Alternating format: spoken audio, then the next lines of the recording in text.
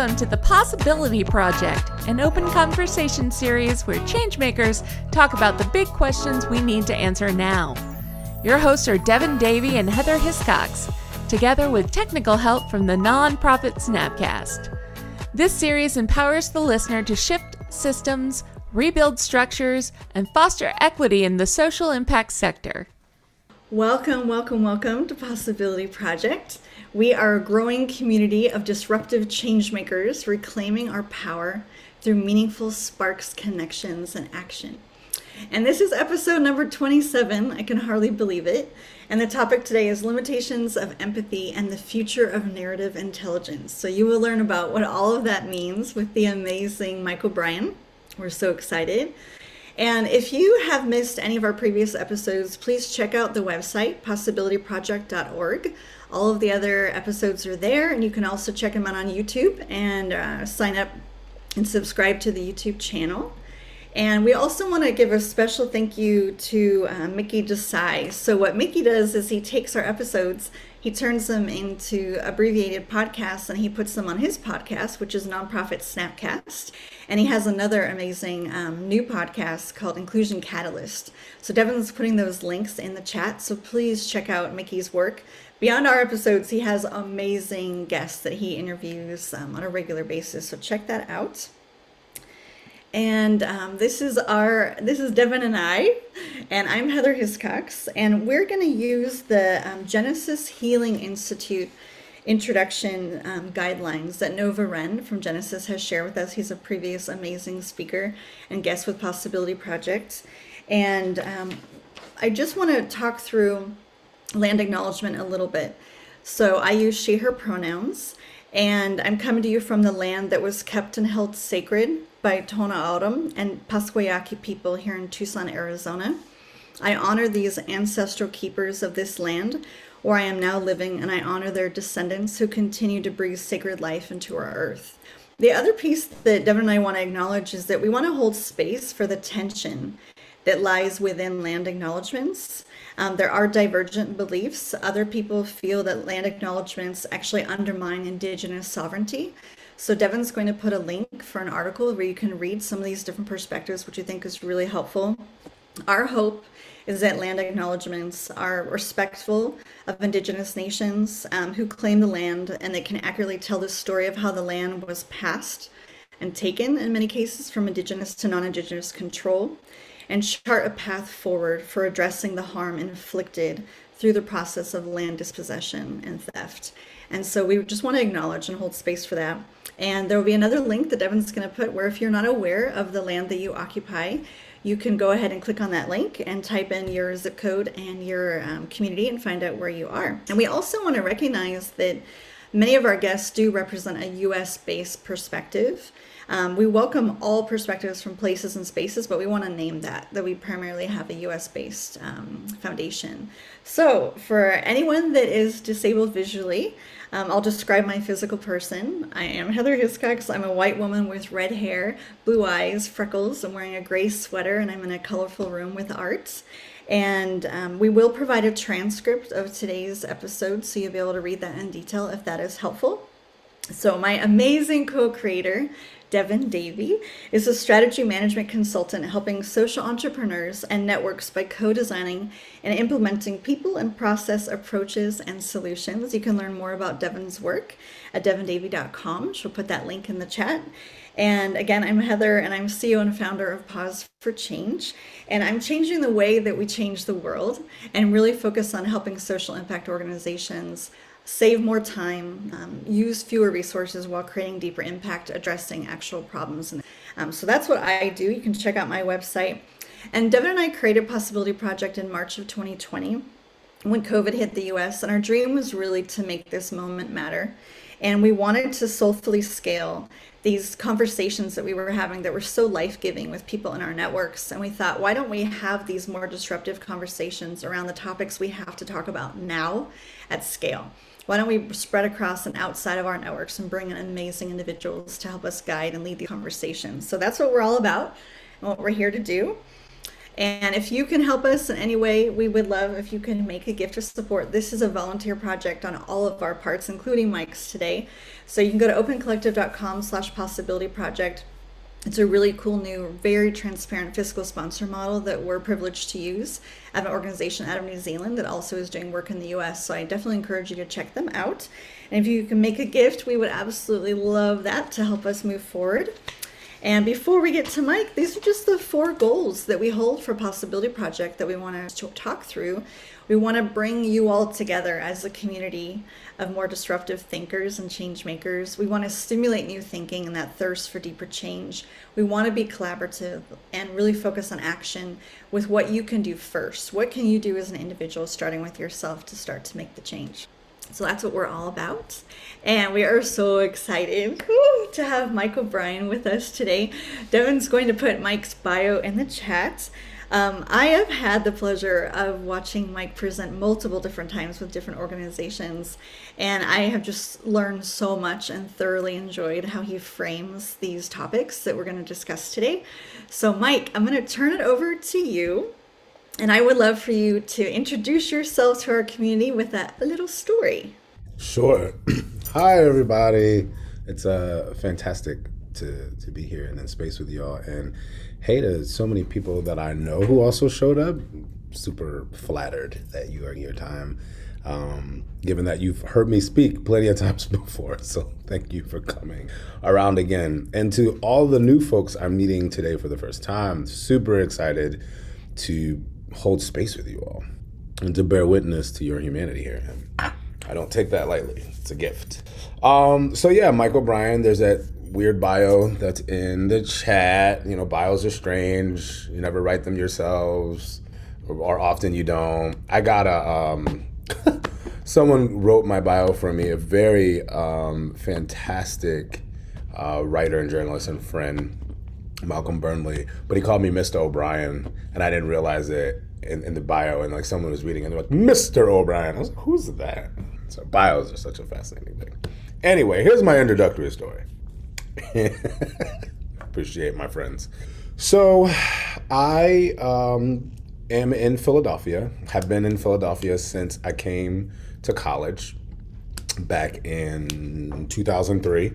So I've been in Philly for 18 years. I'm 36. I literally spent half of my life in Philadelphia. When I was 19, when I came to Philly to go to school for music. So from Hartford, Connecticut, completely obsessed with all the music in Philly historically, you know, from American Bandstand to Gamble and Huff, you name it. Philadelphia is a staple in American music, and in the Black presence and contributions to what is American music. And as a musician and as someone that studied music, it's safe to say that Black music is American music. It's a very unfortunate space in America where we have to like fight for that, but the history is very clear. And if anyone studies music and can read it, it's also very, very clear. So I came to Philly for those reasons, right? Because I wanted to be immersed in that history, but also the contemporary world and where it was going. So of course, in 2003, the Roots are a thing, right? They're still a thing, but the Roots are huge. And there are all these groups and bands and Bilal, and I mean, you just name it, they're huge. And all these musicians that play with, you know, D'Angelo and all these other people that I was admiring and on records with Lauryn Hill and blah, blah, blah. And the James Poisers and there's everybody. So my friends and I wanted to go see this mega show that was at a spot called the Electric Factory. We weren't old enough to get in, so we were annoyed, but we were determined, and we're like, we're gonna figure out how to get in. So we snuck in through the back where the stage entrance is, and we're like ducking and dodging and playing MacGyver and hiding on walls and slipping over here and jumping over, you know, banisters. I mean, it's kind of wild. But we got far, but then we would keep running. Every time we got far, we'd run into security and we'd have to be like, oh, and kind of walk off or just like run the other way before they chased us off. And so we get to this one part after we had been ducking and dodging and moving and maneuvering. And there are these drumsticks in the doorway, and we go through and there's another security guard and we were like, this is our last hope. We're not getting in. And so we're looking at the drumsticks when we're leaving that spot, and we see like Questlove has like, it's like his face on them. But they were in a wrapping, so we didn't think anything of it. We were like, well, let's just, whatever. So my buddy was like, I'm grabbing the sticks, because we didn't get to do anything else. And I was like, cool, whatever. So we leave. 2 days later, I'm on MySpace, and Questlove has this post up, and it's like, who the hell took my sticks? And I was like, oh my God, we stole Questlove's sticks. And he had this long entry about the sticks. So then fast forward a couple of years later, I was on something, and he was I don't know if it was an article or I was watching him talk online, but somebody asked him a question and he referred back to that day and losing those sticks. And I was like, I'm gonna have to like make it one day so I can be like his friend and be like, can I buy you like an expensive bottle of champagne or something and make up for what my friend did? I'm gonna see if my friend still has these sticks so we can try to get him back to Questlove like 19 or 18, I can do math, 17 years later.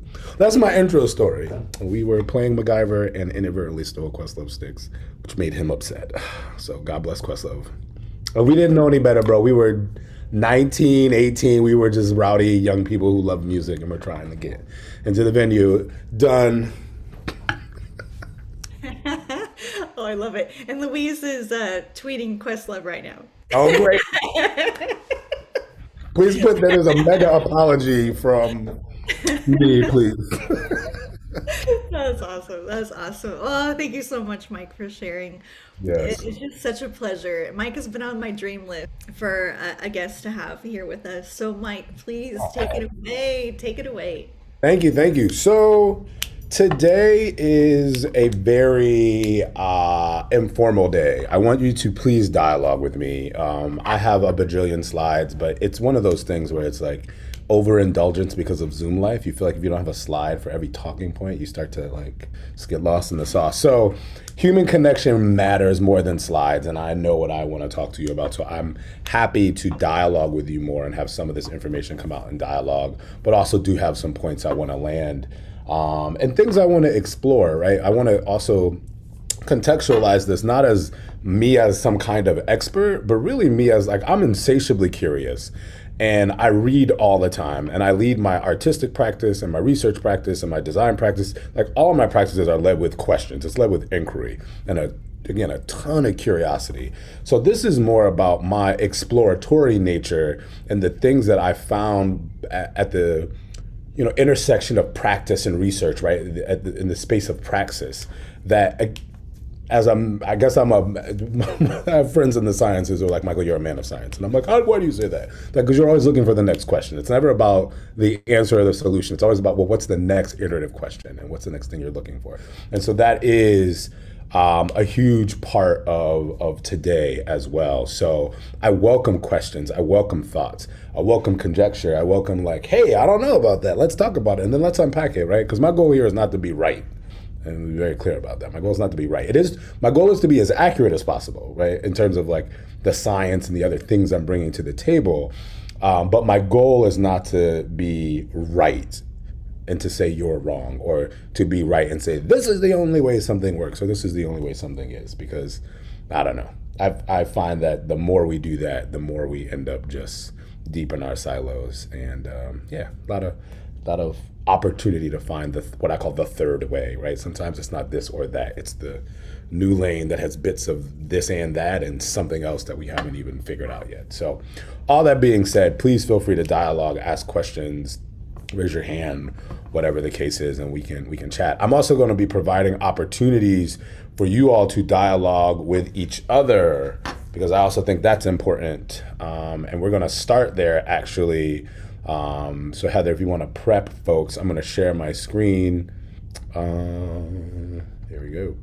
So this first thing that you'll be engaging in, or first conversation you'll be engaging in, is actually a bit of narrative work at play, a little bit of storytelling into narrative work at play.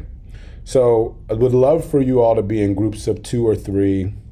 I don't know how the math breaks out here to be the best, Heather, but go for it. Where you're going to ask each other these 3 core questions. How's your body? How's your mind? How's your heart? Now, here's how a check-in works. Actually, I'm going to do something I don't often do. We're going to define this in negation first. Here's what a check-in is not. A check-in is not the historical record of your life, the last 24 hours, even the last hour, right? A check-in is not you telling the deepest detail story of beginning, middle, end about any one of these dimensions and what's transpired in those areas for you. A check-in is, however, I like to call it a litmus test, litmus paper, like dunk test, style test, to give people a little like read on here's where I'm at in the world. And I learned this particular check-in from a brilliant man named Dr. Robert Macy. He's a trauma specialist. And the goal behind this kind of a check-in is to bring you and other people into the awareness of the multidimensionality of your humanity.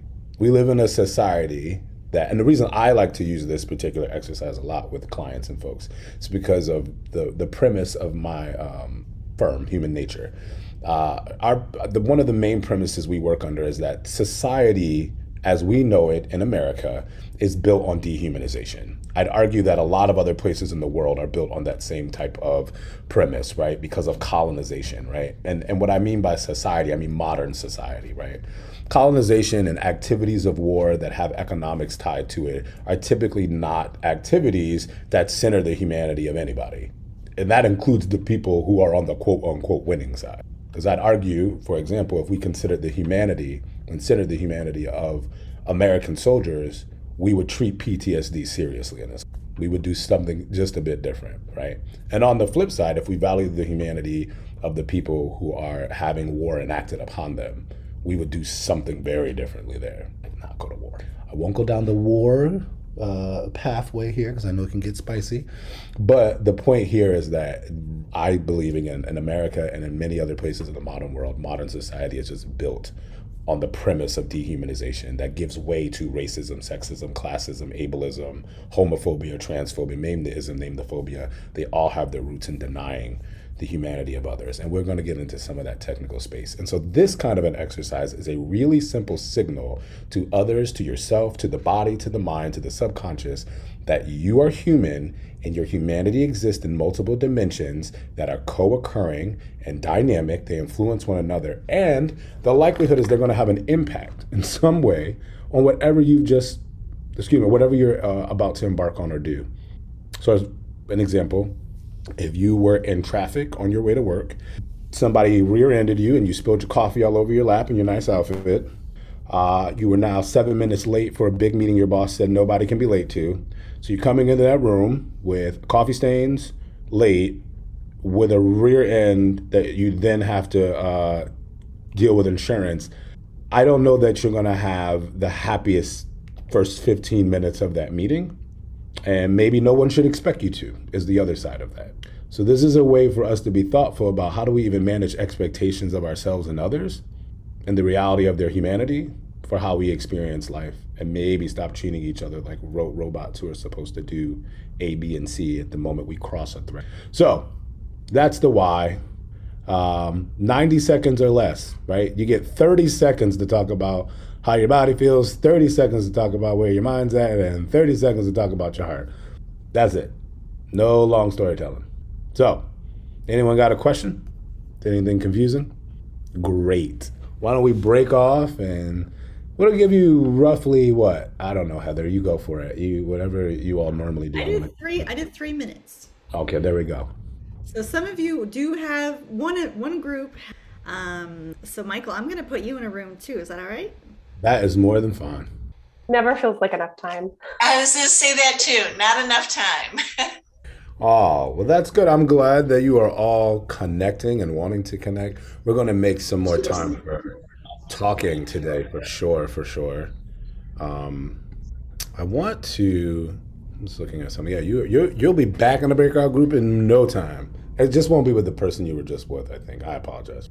Was anybody cut off from a thing they were saying that they really want to finish. I know how that works in Zoom Life. I've been doing Zoom Life for quite a while. So if that's a thing, I will leave 30 seconds for someone to put the 7 words they got cut off in the middle when we transition. Cool. Alrighty. So I'm going to share my screen again. Here we go. And just ask that you humor me in this space of some community agreements, because we are going to be talking as a large group. We're going to be talking in smaller groups. And this isn't meant to in any way tell you how to be. It's just a quick request on how we can both create and hold and maintain space together. If we had more time, and this was an in-person thing on top of that, but I've done it digitally too, we would make these together. Like I would actually have these in my back pocket, but would let you all emerge what you wanted and needed in this space to show up as your fullest and most authentic self, right? That's typically how we phrase this question when building agreements is, what do you need both in practice and in, emotional resonance in the space to show up as your fullest and most authentic self? And I find this is a powerful conversation to have, because most spaces are not designed with your authentic self in mind. They're designed with productivity in mind. They're designed with, fill in the blank in mind.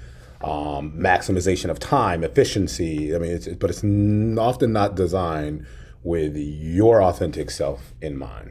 And when some people do get the default of their authentic self being in mind, it's typically 1 or 2 kind of major groups, right?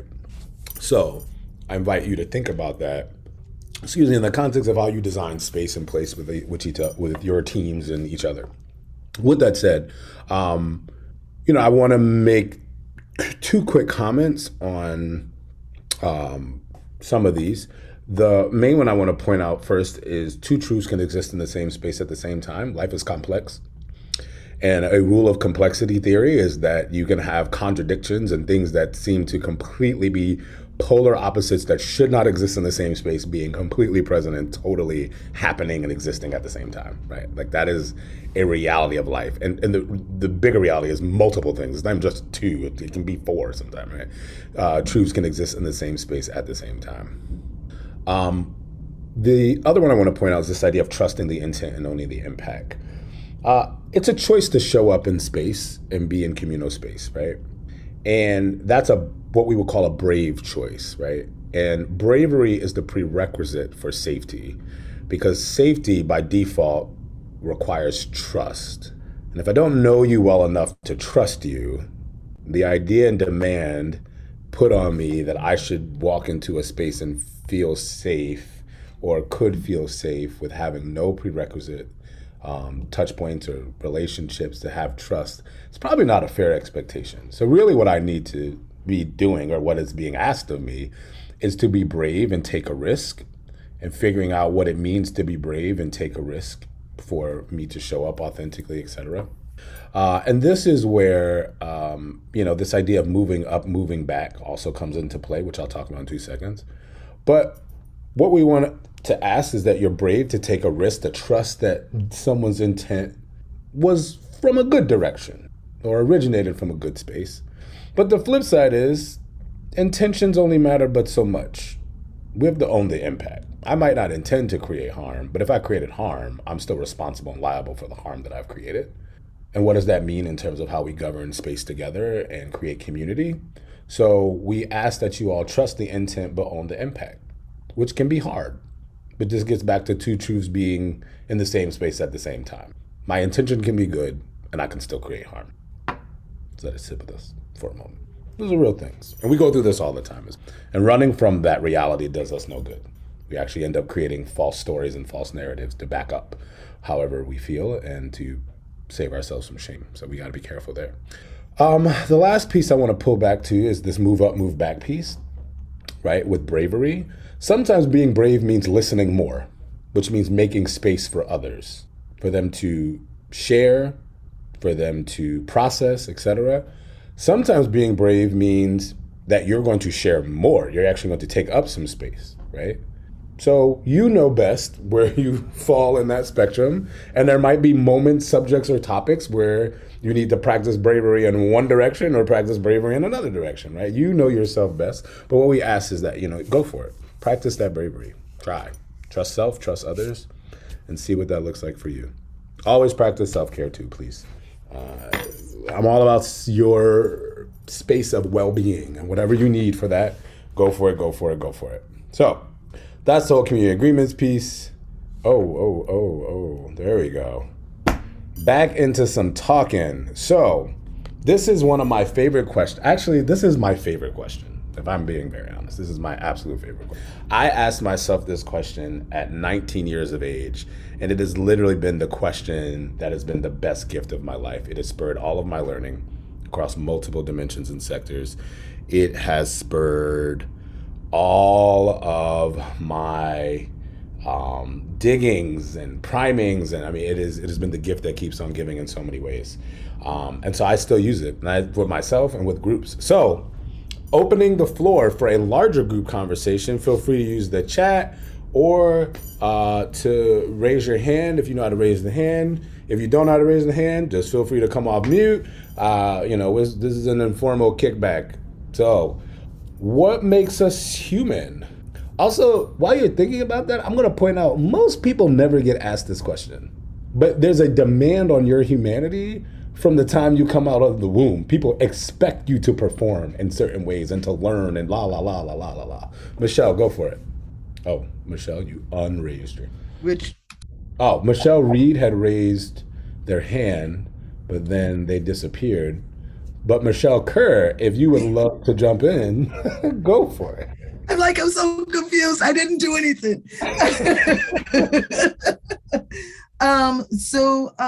The first thing I thought of when you said that was it's our capacity to make choices, good or bad. We have the capacity to make a choice.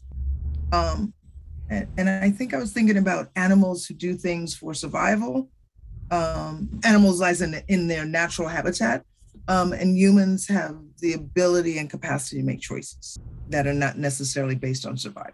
Nice. Thank you. And it's, what I love about this question is like every answer can promote another question, right? Because when I think about choices, I go, but what's a choice? Because there are certain situations that we can live in or be in life where, excuse how like intense of a metaphor this is, where it's almost like the choices that are before you is like, well, how would you like to, experience pain today? Do you want to be cut with 1,000 paper cuts? Would you like me to cut off your pinky toe? Or would you like me to dunk your head in a bunch of water over and over again so you can't breathe? And you're kind of like, well, wait a minute, I don't want to experience pain. I want to live today. And it's like, nope, those are not your options. These are your options. What choice do you want to make, right? So to make that whole choice thing so fascinating. And so I always ask myself, like, what the hell is a choice? Like, if you're a family of 4 living in poverty at $26,000 a year, what's a choice? Also, if you're a family of 4 and you make $28,000 and you don't qualify for poverty, but the difference between $28,000 and $26,000 is like the difference between 25 cents and 24.99 cents. What are we talking about? What choices does that family have, right? Like, this gets into really interesting things in terms of questions and poking around for answers, and how do you make sense of that type of stuff? And this is where we start to get into the space narrative intelligence. Diane, go for it. And good to see you. So I think what makes us human is our capacity to live not in the moment. Say more. Well, for good or bad, I try to live in the moment. Obviously I have to plan for the future. I have to make sure there's enough money in my bank account to pay the rent, et cetera, et cetera. But I have 2 little pet dogs and they just live in the moment. They don't worry about what's happening next. They don't fret over what has happened in the past. And I think a lot of Buddhist philosophies talk about this too, that, we cannot change what happened and we can't really, know what's going to happen next. And so the place to be is in the moment. But I think as humans, maybe it's hubris or who knows what, but we frequently don't live in the moment. We mull over what's happened. We fret over what's going to happen. And we don't just sit and be in the moment that we're in. And I think that's maybe something that is to our detriment as humans, as opposed to other creatures. I appreciate that reflection. Maria Ross said something very similar about consciousness and this idea that we look backward into the past and forward into the future. I would, my take on that one in particular is like, it's an Achilles heel, right? Like, it's one of those things where if you think about the indigenous world, there are plenty of indigenous cultures that, particularly in the Americas, who would plan for 7 generations at a time. Right? That kind of prospection can be very helpful in crafting and building a society that is not only just human-centered, but that is also thoughtful about the sharing of resources, sustainability, vitality of family units. What does it mean then to have family? How do you define family, right? Is it really just 2 partners and a couple of kids? Is it something larger? Is it bigger? And what role does the policy making, right, play in designing for well-being and posterity of all the folks that live there, right? That's a series of conversations you can have when you plan for 7 generations at a time. Not for how we organize society, though, right? And given our ability to look backwards, it's interesting that we could be dipping backwards to bring some of that information forward to inform who we are, but we don't.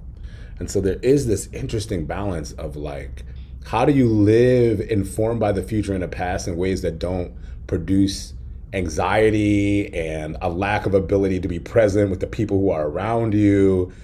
But how do you also, stay with the fact that you're moving through time? So it's an interesting conundrum. Oh, I see the chat is popping up here. Let me just make sure I'm not missing anything. I'm asking new questions. What's the intent for the human? That's a great question. I'm going to throw that to you, Linda. What is the intent for the human? Hey, Mike, good to see you. Good to see you too. I don't know. I mean, we could go back to the Bible and look at that whole biblical story, caring for for, if I remember it correctly, caring for the earth, for the animals, caring for each other. We've not done a really good job of that. And I just don't know. The first question that came to me when this, just before this question was, I started thinking about our anatomy and what is it about our anatomy? What sets us apart from others? So there's some obvious things there, but then the next question was, well, what was our intention? What was the intention? And it's just a question that I can't answer, but I think it's a really good question. I love it. That's all I got. Yeah, no, I love it. And I think to Susanna's point, I appreciated Susanna so much. What's fascinating to me when I ask this question, and again, we're starting to get into the pieces of narrative intelligence just bit by bit through experience here, intentional design on my end. There's this interesting framing that most people tend to take by just asking what makes us human. What they process or hear and structure is what makes us human and that or them not human. But that's actually not the question.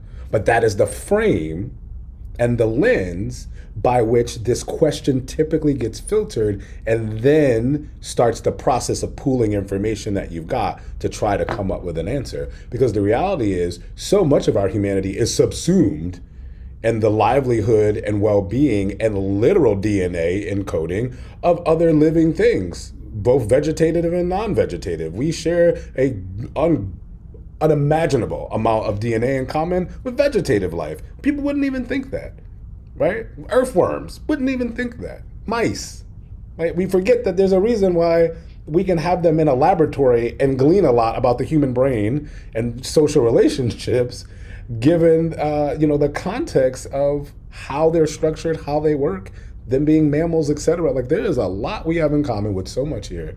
But the question gets filtered typically through what makes us human and them not human, which I always have found fascinating. Sharon, I see your hand. Hi, Michael. Well, I think, so my thoughts around this is similar, and it may even connect to Linda's question about what makes us human, what's the intent of human. For me, it all stems from love. Our ability to love, our ability to share our love, our ability to love ourselves. It's really what drives and motivates most decisions that we make every single day. And so that for me is kind of the answer to both of those questions in that it's our capacity to love ourselves and others, and the way that we do that, and also the ways that we don't do that, which are in many cases motivated by the opposite of that, which is not hate, but is fear. So those are my thoughts. I love it. Thank you so much, Sharon. And Sharon, piggybacking on that with, let's see, where's Ashley's point, right? There are some not so rosy parts of our humanity as well, right? I think there's an interesting thing that also happens with this question typically. And with you all, I'm taking even more time to dig into this. But typically I do this really fast with folks and just have them spit out lists. Because what typically happens is the first list that pops up, and this actually happened here generically too, empathy, altruism, kindness, the capacity for care. We go down the list and then I have to pop in and go, these are great and these are true. We have a shadow side. What are some other things that are present in our humanity? And people are, jealousy, shaming, right? Like there's other things that's a violence, right? There are things that pop up. Again, they're not necessarily so ubiquitously human that they're not showing up anywhere else in creation, if you will, right? Or in, the ecological systems we're a part of. But it's interesting also, there's some deference. I would even argue it's a form of optimism bias. There's some deference towards the niceties of our humanity. So there are often two early frames with a question like this. What makes us human and that or them not human? And the flip side, or not flip side, the other thing is there's this deference towards our goodness. I like to call it the mythos of our goodness. Right? So thank you for indulging me in that. We can keep coming back to this. Is helpful or not helpful, right? And the questioning of us, love it.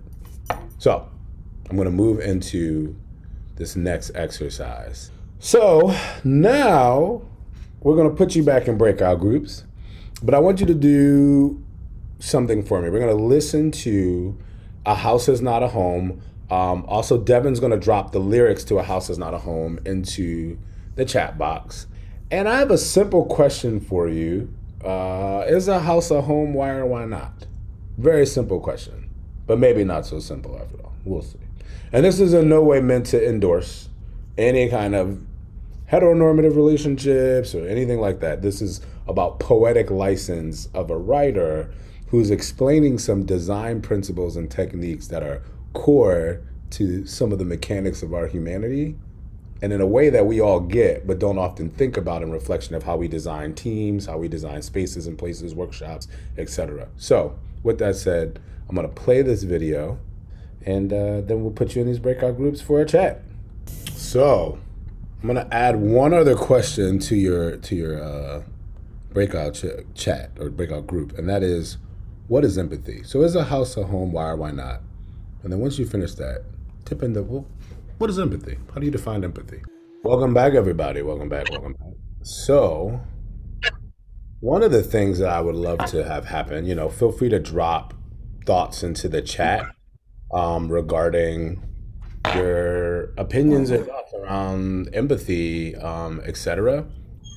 One of the things that I want to point out here in getting to some of the subject matter and the title, the limitations of empathy. I'm going to give you one of the first major limitations of empathy, is that depending on who's doing the research, you're going to get a different definition. Yeah. Empathy has no static definition at all.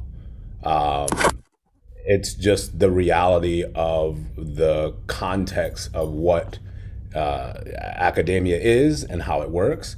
I've read a lot of the research literature on empathy, and one of the main issues is that the literal definition shifts from researcher to researcher, or from one school of thought to another to another. I'll give you a quick example of that and what I'm referring to. So there are some researchers that say that empathy is about essentially this idea of emotional resonance. Can I feel what you're feeling? And that takes the cake. There are other researchers that say that's not empathy. Empathy is when that resonance of feeling results in an activity or a behavior that is on the behalf of someone else, starts to pull into pull the dimension of altruism and altruistic behavior and this idea of emotional behaviors into that space. Who's right or who's wrong? Oh, let's get even more complicated. Go to business school. You're going to get taught perspective taking in a negotiations class. That is not empathy. And then there are other researchers that will tell you that perspective taking is one component of empathy. Right? Like, so who's right, who's wrong? Who gets to set the limits? This is intense. So when we get to just like pop science colloquial life, and we're all like, empathy. I mean, this is a mess. This is an absolute mess. And now we're trying to solve for equity and justice. Oh my gosh. I get headaches regularly trying to sift through this and everybody's language and what they're researching. I'm like, oh my Lord, what is... So I've actually gotten to this point where I'm like, maybe we actually need to start being very clear about the limitations of both the colloquial and the academic construct of empathy as we know it, be honest about that, and then start to talk about those tensions as it relates to the work we're doing. I think it'll open up more space for better research that's about praxis, right? Where does practice and research meet each other in service of some of these larger issues that we have? But we're getting nothing right now. No disrespect to anyone doing this work. I do DEI work too, I get it. But I don't know how much headway we're getting right now with all this empathy stuff, because people are thinking that writing an essay as a corporate citizen and resonating with feelings that you have about someone's, inequitable experience is empathy. And I'm like, no, that does not. To me, this is where I started to put on my right and wrong hat for a moment. I'm like, absolutely not. The power dimensions, right? If we do a power analysis, if you are in charge, and I have clients and colleagues that I work with who have lots of funds to hand out and all kinds of things. When you're in a position of, say, like you have an employee or in a workforce that's 50,000 people, your thought on empathy matters a lot from a power analysis perspective. Because the design imperatives that you're tied to and the things that you can enact and put into operation are disproportionate to the average resident in this country, right? And so what does that mean, right? We have to have power analysis alongside all these other things that we're doing. So I think that empathy, outside of some of these other ideas I'm talking about, is maybe not as helpful as we want it to be. And again, maybe. I'm not happy for pushback. But that is one major limitation around empathy. The other major limitation is that there are some biological conundrums. There are some biological things that make empathy hard. It's already hard because we're not exactly sure what it is, but we kind of have a boat of a guess. But then you get into some of the mechanics of our humanity, and these things get more complicated, right? This goes back to some of what I was talking about earlier, or in the question and thought process we were going through around what makes us human. It's interesting. If we can't even really fully define our humanity at large, and then you want me to empathize with someone else and see them as human, this kind of like, we're kind of always working with like one hand tied behind our back here. And it just gets a little more complex the more we add on other complications from a biological perspective in terms of, again, the mechanics of our humanity. And what I mean by that is, our emotions, just to be brief, our emotions come with a number of biological correlates, neurotransmitters, hormones, connectivity in the brain between the rest of the body. There's a whole stress mechanism in there we call the HPA axis. Like, there's a whole lot that goes on in the body with emotions and experiences. And all of that is influencing the meaning you make out of a thing and how you see things. At this point, I'm going to go back to sharing my screen because I'm talking about the mechanics of our humanity, and I want to show you a slide. So from this end of trying to ground ourselves in something that can help us push the limits around what we think about empathy, and also help us better understand how we might be able to contextualize the use of narrative intelligence in moving towards an experience, an idea of empathy that is much more practice-based and not just theoretical or bouncing from section to section of sectors of academia. The first thing I like to root folks in is like, whatever journey we're going on to figure out our humanities, if we're going to look at this from a systems perspective and the design perspective and think about our role, the intent, to Linda's point, I don't know what the intent of human beings are in terms of a construct of a biological being, but the dope part about it is that I can make up an intention and then live that out, right? And doing this in reverse, I'm going to start with this dimension of the spiritual. Human beings, this is the health sciences model of human development. The spiritual dimension, and I represent that by this big ocean in the background that all the concentric circles in the middle are subsumed in. The spiritual dimension is the most complex because it's the dimension of meaning making. It's spiritual as it relates to meaning making, not spirituality as it relates to religion. Religion's an anthropological tool. Humans made that to house meaning because we had to contend with really large subjects that we couldn't make sense of. Life and death, trauma happening even when you don't want it to happen, go down the list, right? Why does the sun move the way it moves? Why do I throw something in the air and it falls back down? I mean, we have a million stories across the planet and a million ways to organize answers to these ideas. But again, religion is different than meaning making. You are a creature of meaning making. Humans make meaning out of everything. Even if you don't want to make meaning out of something, you will make meaning out of something. And you'll typically also put meaning where you don't have the information provided. This is where we get into the issue around bias, because one of the major triggers for social cognitive bias is not having enough information or meaning. Your brain is not built to operate in holes of information. HOLES. So what it does is grab from everything it's got and everything it thinks it knows and understands to create a different kind of whole, a WHOLE. And it's built on guesses, assumptions, thoughts, mental models, beliefs about the world, your experiences, stuff that you've been informed by through larger culture and media, etc. And it's going to pull from this pool of information. There's a variety of sources to land you with a whole, WHOLE, idea about a thing. And this is where it gets tricky because it feels right, but it's not necessarily accurate or factual. But this is a part of your body's meaning-making apparatus. Now, what I also explained to you is jumping to the opposite side is that there's a lot of biology in this meaning-making apparatus. So your humanity is not just in the dimension of meaning-making. At a very basic level, it's super physiological. If I cut you, you bleed, right? Like it's that. There are some really basic but complex biological processes, a ton, that are cascading and running around and happening in your body at the same time that there are psychological processes and things happening at the same time that, and this is one of the unique things about mammals in particular, mammals are social creatures. Our biology and our psychology and our meaning making are forever tied together with our social nature. We cannot escape the social nature of our being, so much so that if you leave infants alone for a long enough time, they will literally die. If you don't touch them enough, they will literally not be healthy. We are very complex beings that are at the minimal developing in these four co-occurring dimensions at the same time, and they're dynamic. They're influencing one another. And what I submit to you is that dehumanization is when we begin to deny at least one, but often multiple categories of these developmental dimensions. We deny their reality in other people's lives. And that's what we've been taught to do. That's what we've been socialized to do.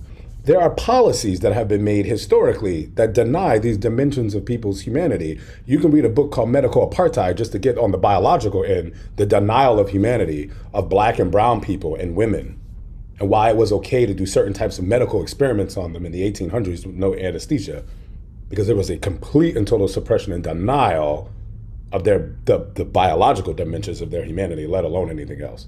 And that's just, again, that's a super simple, quick example, but this happens over time in mass often.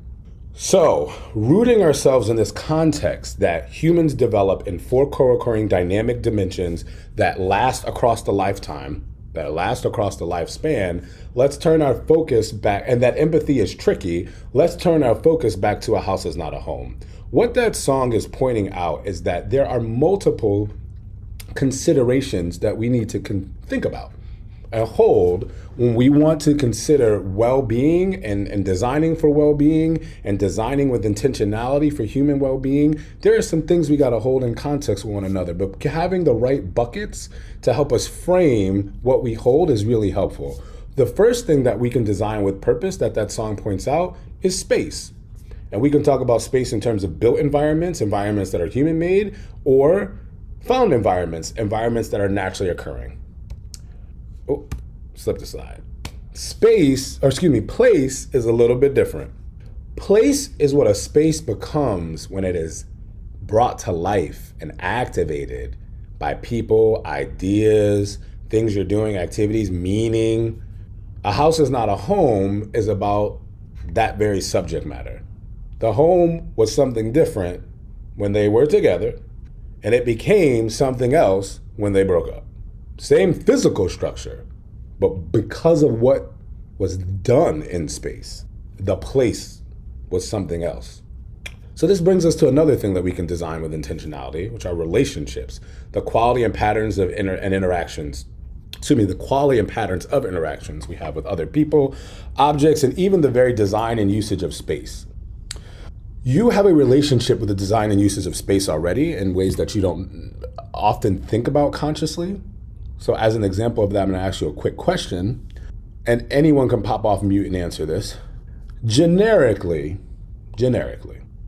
when you walk into a grocery store, what section of the grocery store do you expect to walk into? The produce section. Produce.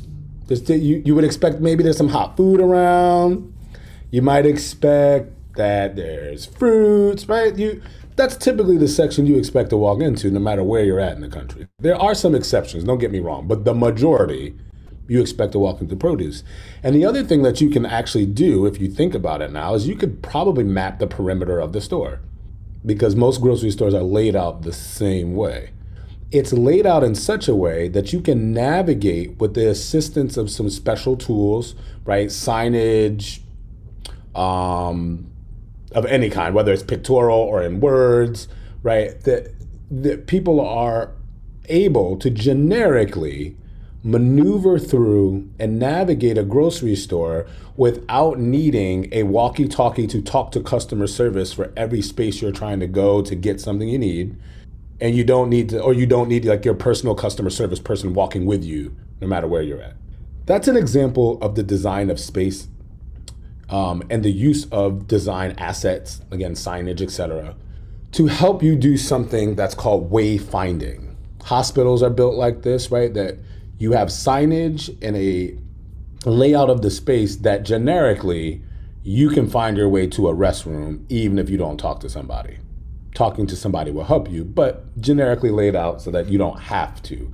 Malls are built this way often, right? There's a map, it's in a grid, you can navigate yourself through it without having to always go to a customer service space to be like, listen, I need to get here, here, and here, and someone walks you to every spot.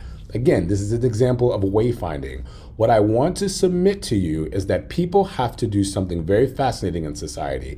They have to do a type of psychosocial, a type of psychological and social wayfinding in many spaces and in many places that most people are not considering because their identities are not shared in many different ways. I'll give you an example. I'm a cisgendered man. I'm Black, but I'm a cisgendered man. Cisgendered means that I agree with the assignment of my sex at birth, that I was assigned male at birth, and I agree with that. I line up with that. If I were non-binary, that would mean I might have been born in terms of my anatomy, a male to society, but I don't identify as male, but I don't identify as female either. I identify as non-binary. Or I don't identify as a man or a woman. I identify as non-binary, right? So there are different ways that people can identify. And so as a cis man, that means I identify with the gender that was assigned to me at birth. What that also means is that based on that identity, I don't know the experiences of women, trans folks, non-binary folks, when they have to do things like go into a workspace that's dominated by cisgendered men. I don't know what it's like for a woman to have to show up in a room to do a presentation and there's 20 men, cis men sitting there, and she's the only woman in the room. I don't know what that's like. I have no idea how she has to navigate the kind of discredibility that people heap on women in corporate spaces or who go after leadership roles. Now, we start to layer in other identities on top of that woman, the woman-based identity there. So let's say it's a Black woman. Oh, there's a whole other layer of things going on there besides just the woman thing that person has to navigate through in space and place and in time. That, again, as a cisgender man, I don't get. I don't know. I don't know that experience. One of the definitions in the word privilege is immunity. It's actually the part of the definition we spend the least amount of time talking about. We spend more time talking about whether or not someone has special rights or advantages, right? So the typical definition of immunity you'll find in a dictionary is a special right, advantage, or an immunity that is given to a person or provided to a person. We spend more time on special rights and advantages and get lost in like, well, I did or I didn't, versus have we interrogated what I might be immune from in society as related to social ills, etc., that someone else might not be immune from? Am I immune to navigating space in a certain way compared to another person? Am I immune to navigating certain places compared to another person based on identity? And the fascinating part here is you actually can't dig into the nuance of that without getting into narrative, without getting into an understanding of the relationship between stories and narratives. And this is where narrative intelligence is absolutely primary and I believe core to the future of this country. So I feel like I just said a lot, so I want to make some space in case anyone has a question before I continue. Yeah, Maria. Yeah, hi. I'm loving what you're saying because it's sparking all these different ways to look at this, and this idea of immunity is such a aha moment for me. I mean, we talk about the fact that, with privilege also means, do you even have to think about this thing from the moment that you wake up until the moment you go to sleep? You always get the answer, I'm not privileged, I've worked for everything I have. It's like, yeah, but did you have to think about your race from the moment that you woke up, the color of your skin from the moment you woke up to the moment you went to bed? So I love that you defined that for me and probably for many of us. How do you avoid the trap of groups creating, narrative is like a buzzword now that people throw around like optics, and I come from the marketing world. So, it's like, what's the narrative, right? People think it's the spin. So how do you differentiate narrative from spin? And also, how do you avoid weaponizing narrative? I don't know if there's an answer, but obviously there are people in our country and in our world that are weaponizing narrative. 100%. So what are I'm just curious your thoughts on that. Those are great questions. In fact, you're like teeing me up purposely. I'm going to... You're welcome. Yeah, no, that was great. And let's just jump right here, right? And the one thing I want to do is take one step back in this area, because I do want to talk about bias in this space for 2 seconds, because bias and narratives and stories, like all of this stuff is so interrelated, right? So for context, bias is a problem-solving and survival mechanism for the body. You can't escape it, right? Now, let's get into nuance. Heuristics are shortcuts that the brain creates over time, right? Your brain, the dope part about the human brain is that it wants to conserve energy, right? Our brains are metabolically, brains are expensive to the body in terms of energy. So one of its core things over time is like, it's got to save energy, right? So your brain is, I don't want to say it's the only organism. It might be organ, excuse me. I think it might be our only organ that literally gets smaller and like denser, but works better over time. If it's not the only, it's one of few in the body. So one of the ways it conserves energy is by patterns and building of patterns and structures and recognition of these things. So heuristics are part of that, right? You build these shortcuts over time to solve problems and make judgments quickly, right? So implicit bias, we've all heard it. This is going to sound kind of controversial. And you'll give me 2 seconds. Don't no one bite my head off. Implicit bias is actually getting a bad rap biologically. And I'll tell you why. It is true that there are attitudes and stereotypes that affect our understanding, actions, decisions in an unconscious manner. They encompass both favorable and unfavorable assessments. It's activated involuntarily. You don't know it's happening. You don't have intentional control. It is deep in the subconscious. But here's the kicker. It's different than the biases that are known. that individuals can choose to hide for the purposes of social and political correctness. And what I am experiencing and seeing in the world over and over again is there are things that are very explicit biases that people are calling implicit biases and kind of hiding behind the shadow curtain going, I did not know I did not want to hire Black people. I did not know I didn't want to pay women equally. I had no idea. I've just had the balance sheet for 30 years and looked at all my employees and knew the women weren't getting paid equally, but I didn't know it was an implicit bias. Please put me in a training and give me a test. And I'm like, wait a minute now, that is not okay. These are not the same things, right? But people are really getting away with this. And I'm like, no. Being quiet is not the same thing as implicit. But those two things have become kind of synonymous in this quick DEI turnaround world. And I'm like, Let's bring some science to the table. Let's clean this up. Let's be clear. So with that said, and when we start talking about narratives, etc., people are purposely impacting, changing, constructing, playing with narratives as an example to me of explicit bias in action. It's not in the back of their minds. They know what they're doing. It's on purpose, right? So with that said, though, there are two other constructs here that are part of this that we got to think about. Mental models, a representation of some domain or situation that supports understanding, reasoning, and prediction. Mental models permit reasoning about situations not directly experienced. They allow people to mentally simulate the behaviors of systems as well, right? And mental models are often, not all the time, but often based on generalizations and analogies from experiences. They're not always accurate. You start building mental models practically from birth. Your brain is just coming online and getting filled with understanding or meaning making, and you're figuring out your place in the world versus others, etc. Like you're literally constructing mental models over time from birth. And the accumulation of those mental models over time create your worldview, the set of fundamental beliefs that you have about reality, how things work. It influences all of your perceiving, knowing, and doing. Similar to a mental model, but a little more heavier because it's, again, the culmination of all the mental models you have that are producing your worldview. And this is where narrative intelligence is fascinating, right? So narratives are different than stories. And the key to understanding mental models that you have that might be of an implicit nature is to dig into the narratives that exist in your life and what stories back them up. Now, with that said, a story in its simplest form is about characters and the things that happen to them.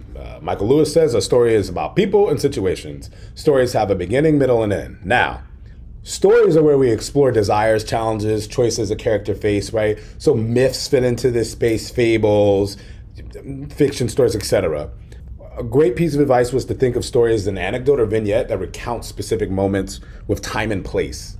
Create shared emotional experiences you can bond, but a story is different than a narrative. Narratives are much bigger. Narratives are ways of looking at the world. They're overarching ideas and concepts that influence thought, meaning, and decision making. So think about symbolic frames like the American dream, the welfare queen. Those are narratives. Narratives do not have a clear beginning, middle, and end like a story. Rather, they're unfolding over time. And this is one of the best examples I've seen of a metaphor of the relationship between story and narrative. Stories are like a pearl, and the necklace of all the pearls together, the string of pearls, that's the narrative. So a good narrative, and by good, I just mean impactful, not good in terms of intentionality. Good narrative will use a range of stories to illustrate, animate, and validate its message. Narratives give meaning to a broader vision, a view of what's possible and why we should head in that direction. Now, I'm gonna stop sharing my screen for a minute so we can all be face to face here. Nothing about this says that narratives cannot be weaponized, and we live in a society where they point blank, 100%, all the time. Left, the right, local politicians, corporations, like 24/7. This is what I want to submit to you as an example is when you look at something, the story of like the welfare queen narrative, there are a ton of stories that back that up, and they're not all factual. or they take a couple of facts and heavily distort them. But the branding and messaging and the persistence of that narrative, because it's striking emotional tones, makes it very durable. And it's so impactful that when Barack Obama was president, they didn't even need to come up with stories exactly around the welfare queen myth. They just had to come up with another clever phrase. So they used the food stamp president. And I remember hearing that and going, that is brilliant. Sinister, but absolutely brilliant. That is the power of narrative intelligence. Now, the flip side is you can use narrative intelligence for good things. And by good, I am talking about the intentionality of good, which does get a little dicey because there are some people that would say it is good to be fiscally conservative. And so we are pushing these narratives, et cetera, to make sure that we are thoughtful. So like, I'll even change my language. There's a way to use narrative to promote the well-being of more than a couple of specific groups. But it has to start with the fact that we don't actually know how to be that inclusive as a group with everybody. Michelle, I see your comment here. I know you sent it to me directly, but I think it's a good point. Can I share it with the group? Sure. So Michelle shared that she's struggling with the analogy of the pearl being the story and the necklace being the narrative. She said, it would seem to me that the pearl has a beginning and an end is the story, but the oyster is the narrative. I think I hear where you're going. I think the hard part with the oyster is that the oyster as a biological entity can die. Not that the pearl necklace can't break, but it's outside of the realm of time around like life and death. And that's this weird thing about narratives, right?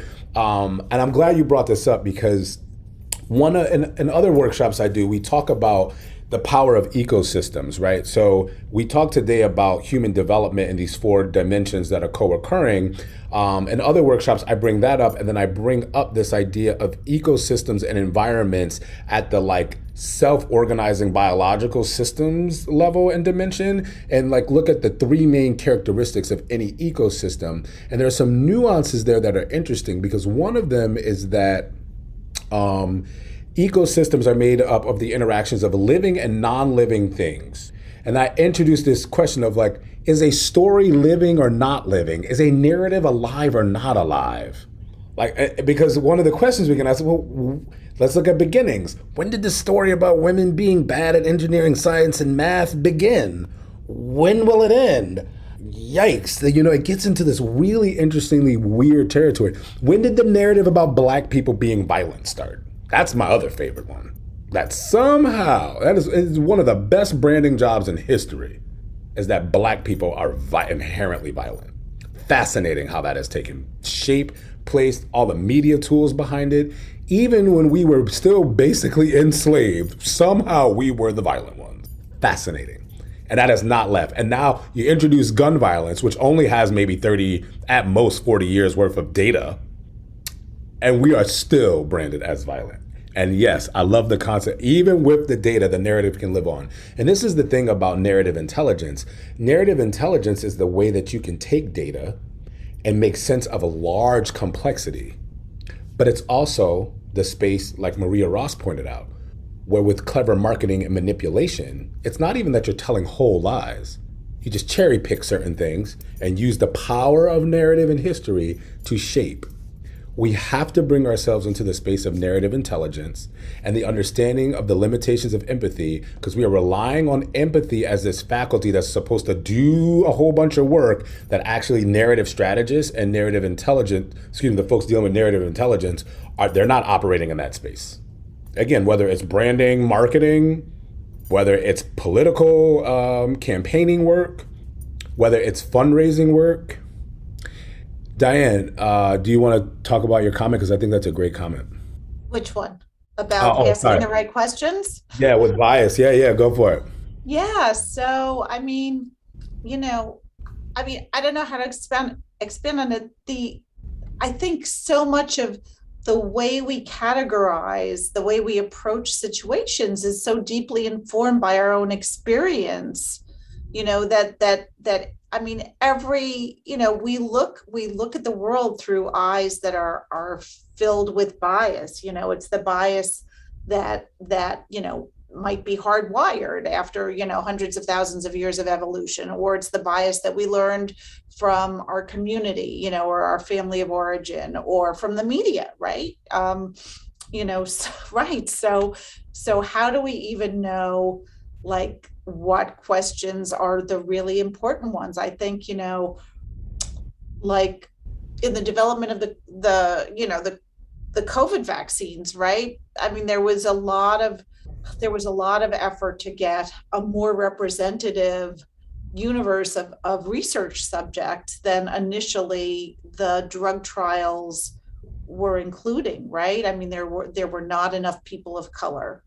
And I think it was the NIH or whatever said to the pharma companies, you have to enroll more people of color, because how can we tell this narrative of why this is important to people who we didn't check it on? And you look at all the medical research that's been done for decades in the past on heart drugs and all these other things. I mean, forget about all the atrocious things that were deliberately done to people, but just to not enroll people in drug trials because they just weren't, and the same thing is true of women.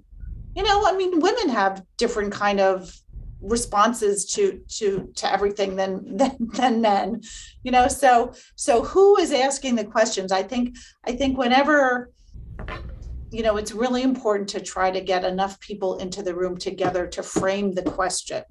I think that's where we really have to start, because no matter how much I want to be able to see a certain situation, in an unbiased way, unfiltered, I have my biases, and even if I work hard to not be sort of led by them, there's just other perspectives that I just don't have. I have a lack of information, a lack of perspective, and no imagination in the world is going to provide me with what somebody else's experience can present. So, I don't know how we start getting more people in the room, more people at the table, but that's really, I think that's the key. And we have to be willing to let go of our fear around that and let other people in the room, and other people into the conversation who we might be afraid of, who we might feel threatened by. And that's a very hard thing to do. Absolutely. Thank you for sharing all that. I think it's a great point. One of the reason I wanted you to share that, because it brings up a great segue for me in terms of like some of the framing, because we're getting to time, but we've hit on a number of the points. I got a couple of things I want to show you, but like we've hit the main points. I won't say that there is no such thing as truly objective research. What I will say is that overwhelmingly, because of the way the bias mechanism, if you will, works in the body, or the mechanisms that, cascade and work together to make what we call bias a thing, I just live in the space that all research is biased. Because remember, you can have a bias towards things in an unfavorable or a favorable way. I am biased towards an idea of shared humanity, 100%. That's an explicit bias. I will always err on that side in my research, absolutely. I will always err on the side that women should be honored in society as much as men. Like, yes, that is an explicit bias that I have towards something that I believe in and think is favorable, right? Like that, I think it's important that we just sit in those realities. And as a researcher, I am clear about that. It informs me in very specific ways. And I'm going to put forward this idea of epistemology, right? How do you know what you know? How do we know what we know? What is knowledge? Right? These are the questions that are under this philosophical branch of research and thought called epistemology. What data and tools validate what we claim to know? Who gets to say what's data at that point? And who gets to say what's not? Who gets to say who's at the table determining what is valid data and what are not valid data, right? That is a thing. These are things that we have to consider. And so there's this concept I use, epistemic justice and epistemic integrity, right? We have no epistemic integrity when we talk about gun violence in Black communities at large. Because the conversation always starts at why Black people are violent, basically. or that we just love killing ourselves. And I'm just like, geez, this is so biased and shady, right? And that is, for me, a thing, right? There's no real historical analysis. It's the same way we look at addiction in this country, particularly the heroin epidemic. Intense. So there's this space for me around epistemic justice. And then there's something called ontology, right? So ontology is the branch of philosophy that looks at, once you have a thing, anything, what are the constituent parts that make it up, and what are the relationships to one another? How does it work? How does it facilitate the doing of what it is, right? Whatever that construct or thing is. So epistemology is like, what are the corners on the puzzle? Ontology is when all the puzzle pieces are put together and you can see how they fit and how they work together. I don't know that we have ontological integrity either. We're not very honest about the way that things work together to produce the results that we get. And empathy is a tricky piece in there because we would love to believe that, I can feel that thing that you feel. And I don't know that's, yikes, the biology there is a little tricky. It's hard to empathize with people that don't look like you. And that's just not white to black and black to white. It is hard to empathize with people. Let me rephrase that. It's hard to empathize with people that are not like you. Looks being one major dimension, right? Skin color, gender identity, generic cultural, we call it cultural legibility. Like, we're taught what gender looks like. So it's very easy to misgender a person if you just go off of what you see as opposed to asking a question. And even then, you got to be careful. So it's easier to lead with, hi, my name is Mike, my pronouns are he, him, and have someone reciprocate than asking someone, how do you identify exactly? And even that's a better question than what are you? Because people ask that too, and that's a little intense. Maria, I see your hand, my bad. So I just wanted to clarify to make sure I'm tracking with what you're saying. So are you saying narrative intelligence is being able to be discerning about how we consume narratives, and that we need to be a little bit more thoughtful in and is that a skill that people can develop? Absolutely. Okay. Part of doing that is developing media literacy skills because it's the 21st century and content is like everywhere, right? But yes, one aspect of narrative intelligence, to be very clear, is what you just said. Another aspect of narrative intelligence, if we think about mental models, I'm going to share some slides again really quickly. If we think about mental models, there are mental models that we've inherited at large as a society, the American dream being one of them, right? There is a narrative we've inherited about our species. It's even in our name, Homo sapiens sapiens. We're wise, we're knowing. Is that true? Who gets to say what wisdom is? Because when we travel down American history, this wisdom is fraught with all kinds of chaos. What you're looking at here, I call the foundational modern myths of humanity. I also call it the mythos of our modern humanity. On the right, you are looking at Lewis Terman, pointed out in the middle there. Let's see if my cursor works. Yep, this guy. Lewis Terman is both the father of the gifted child movement, at the same time that he is one of the main proponents of eugenics. It is Lewis Terman that took the Stanford Binet IQ test, that took the Binet IQ test from France, updated it. It became known as the Stanford Binet IQ test because that's where he was tenured at Stanford. And that test was then used to push eugenics, to push tracking in public education, to determine who was considered, in his language, mentally feeble, who should not procreate. And he's very clear about this. He wrote an entire book called The Measurements of Intelligence. And some of the comments that come out of there are wild. But you know what's fascinating? The Stanford Binet IQ test is literally the basis of almost every IQ test we have. So the fact that we use something like the SATs in America, out of pocket. Absolutely out of line. So can I ask a follow-up to that then? Yeah. Because this is all fascinating, but it's also leaving me really bereft and sad about how do we, not that you can sum it up in a minute, but then how do we know what to trust? How can we ever parse out narratives that are true? Like, I feel a little hopeless hearing all this is what I'm saying. No, I hear you. I start from the end that whatever has been created can be undone. right? Like every fire can actually be put out. It might take a while, but you can put it out. So I hope here on my end, the hope is if you don't know what the actual starting place is, what solution are you creating? As a designer, problem framing is most of the job. Because if you don't have the problem framed accurately, everything else you do afterwards does not matter. You're building solutions that just literally don't work, which is what we do in society, right? So this book on the left called Hitler's American Model blew my mind. James Whitman is a scholar, legal scholar at Yale, and traces the history of Nazi race law and the stated comments of the creators of Nazi race law, that they based it on American race law, and in certain cases deviated from what Americans did in terms of their race law construction because it was deemed too inhumane.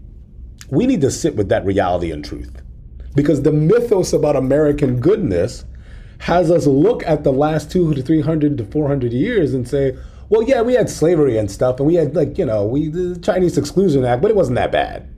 And then our positionality on the global stage actually is something very different. But we can't even get to the reality of what's happening right now because most of us don't understand the history of eugenics as a mass movement. Lewis Terman is but one of many players. Every academic institution was involved.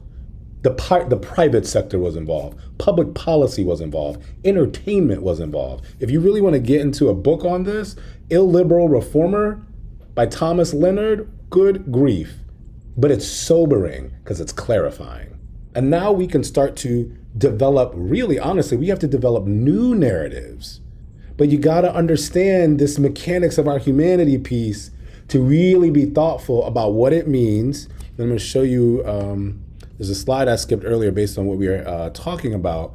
But here we go. If you really want to get into creating the hope, part of it means you have to recenter someone's humanity, which means you've got to consider those 4 dimensions of their humanity in the context of other constructs that you're not taught to naturally think about on their behalf. How many men are taught to think about the psychological well-being of women at work? How many of us are taught to think about the psychological risk or harm of certain types of environments for Black women at work? Actually, many of us have been socialized to think of certain groups of people as complaining too much, like Black women.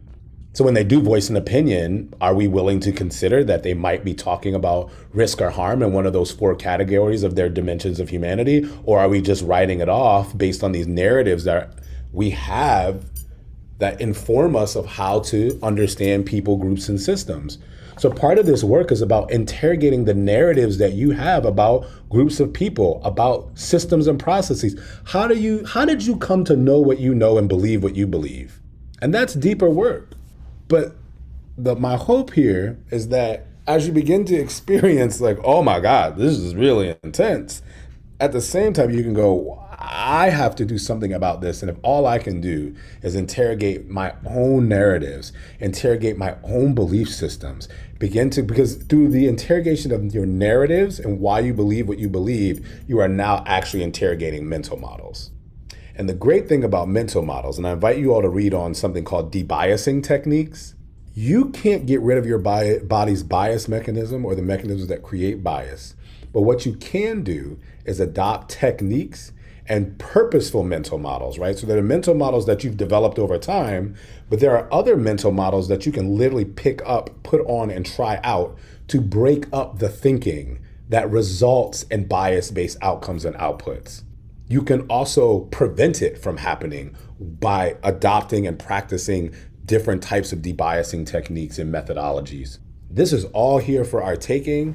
There's more research to be done in terms of like creating more and seeing how impactful they are, but we're not starting from ground zero in the space of debiasing techniques for individuals and groups. The question about larger society gets harder, and that's where the power analysis comes into play and really matters.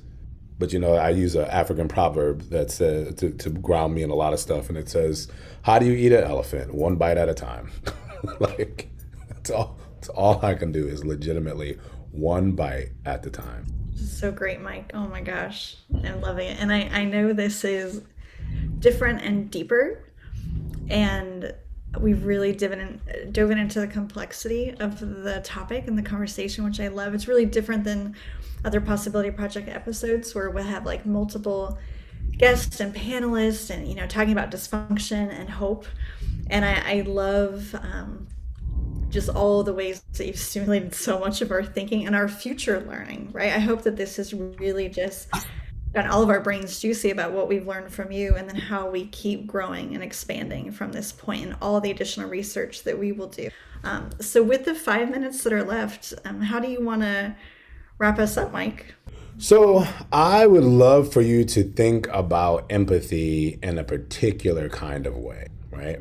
So I'm going to wrap you up by sharing that with you. So a great way to interrogate your own narratives and your own even sense of empathy in moments is ask yourself, what am I telling myself about, or what story am I telling myself about the experience that I'm having right now, et cetera, et cetera. Brene Brown talks about this, but this is a trick in psychotherapy with the self. Not a trick, it's a tool. Interrogate, what story am I telling myself about the experience I'm having right now? What story am I telling myself about what just happened or what might happen? The other thing we can do, and this comes from the world of trauma-informed care and practice, is to shift from frames of what's wrong with a thing or a person to what's happened to a thing or a person or a system, right? This is a form of narrative intelligence again, because we're digging into content, story, what's transpired, right? And then what meaning has been made from what's transpired. Empathy is an opportunity. And I look at it as if we think about not getting lost in identities, but getting more attuned to someone's emotional experience. And what I mean by that is this. You heard me talk about like, I'm not a woman or a trans person or a non-binary person, I'm a cisgender male. I only know that experience. So I actually don't know what it's like to be in any of those other identities and have to exist in a workplace dominated by men or walk down the street in a major city and potentially be accosted because of the really open, unfortunate way that we kind of allow people to be sexually violent toward women, trans people, and non-binary folks. I don't know that journey, and I can't put myself in their identity. The same way I've never had cancer and I can't put myself in that social experience. I don't know what it's like, or medical experience. I don't know what it's like to have cancer. And to assume that I can unfortunately diminish somebody's experience. It can start to silence them. It can do all kinds of things that are not necessarily helpful to that person and about their well-being. So rather than getting lost in social identity experiences to find a bridge, I actually start the other end. I might not know what it's like to be a woman, but I do know what it's like to be in a room, to be a woman in a boardroom and not be heard. I do know I don't know that experience, but I do know the emotional experience of feeling minimized and diminished or feeling powerless. And so if I actually listen and bear witness to another person without interrupting them and trying to find these points of connection, if I just listen and ask active listening kinds of questions, to really begin to identify what emotional experiences they're pointing at and then locate that emotional experience on the inside of me, now I've actually got a much better bridge that's more accurate than trying to put myself in the shoes of a white woman in a boardroom or put myself in the shoes of a migrant, Mexican farm worker. I don't know that experience. I've not lived it. Now, once I've identified those emotional experiences, I can communicate to that person, wow, that sounds like powerlessness. Is that what you're feeling? Is that what you're describing? And if they say, yes, I know I'm right? Or I know at least I have a dimension of that that's right. Now I have to also put the lens of, I only know in part, because I know powerlessness through how I experienced it in the core of my identities. So while I have this bridge that's accurate, I also know it's still limited in its scope of understanding. So I still don't understand that person's experience in full because that powerlessness might be magnified times 5 based on their identities or more based on their identities and the way that is occurring for them. But again, this emotional bridge keeps me out of the whole like, oh, I know what it's like to be black and I'm a white person. It's like, no, you don't. And it's okay that you don't, because I also don't know what it's like to be white and I never will. Emotional bridges allow us to be thoughtful about the next question and ending here. How can I be a better ally? How can I show up on your behalf? When I felt powerless, what did I need in those moments? And that might be a better starting place to show up for someone and ask them a question about like, how can I best show up for you? And be authentic about it. and even share. I know when I felt powerless, and I know it's not the exact same thing because I'm not even experiencing the world like you. Here's what I wish someone had done for me. Does that resonate with you? How would you like me to show up for you? Is there anything else? I might even be completely wrong, right? But just that whole framing, and I know I'm moving really fast because we're done, but that whole framing around empathy from a practice-based perspective works with the fact that humans are biologically selfish. So it's literally like a body hack at this point. And that's what I found to be a bit more impactful and effective. And I leave that with you here. And it's a different way to think about narrative and intelligence. So thank you all. Appreciate you all. Oh, and the comments are fabulous. I hope you get a chance to absorb and review and feel the love that folks are sharing with you. This is exactly what I wanted. Oh, good. I'm glad. This has been my experience when I hear Mike. It's just like, oh, yay, brain's so tingly. I have so much work to do. So I hope you feel the way. I hope you don't feel overwhelmed. And to one another and to Mike, into this space. And not all of our episodes are like this. I want you to come back and experience the fullness of all the different variations of our amazing speakers and our topics. Like next month, December 8th is the holiday party. That's just going to be fun, a fun time for connection and relaxation. And then we have amazing episodes coming up in the near. So we hope you can join us. And thank you so much, Mike. It's just amazing. You're awesome. Thank you all so much. And yeah, I'll drop my email in the chat. Feel free to reach out. Thank you for joining us. Please do join us for the next live Possibility Project so you can take part in the breakout sessions that follow. All sessions are recorded. Please visit possibilityproject.org and connect with us on LinkedIn so we can invite you to meet more incredible impact influencers and make new connections with people who care about what you care about. This has been Possibility Project, produced in cooperation with the nonprofit Snapcast.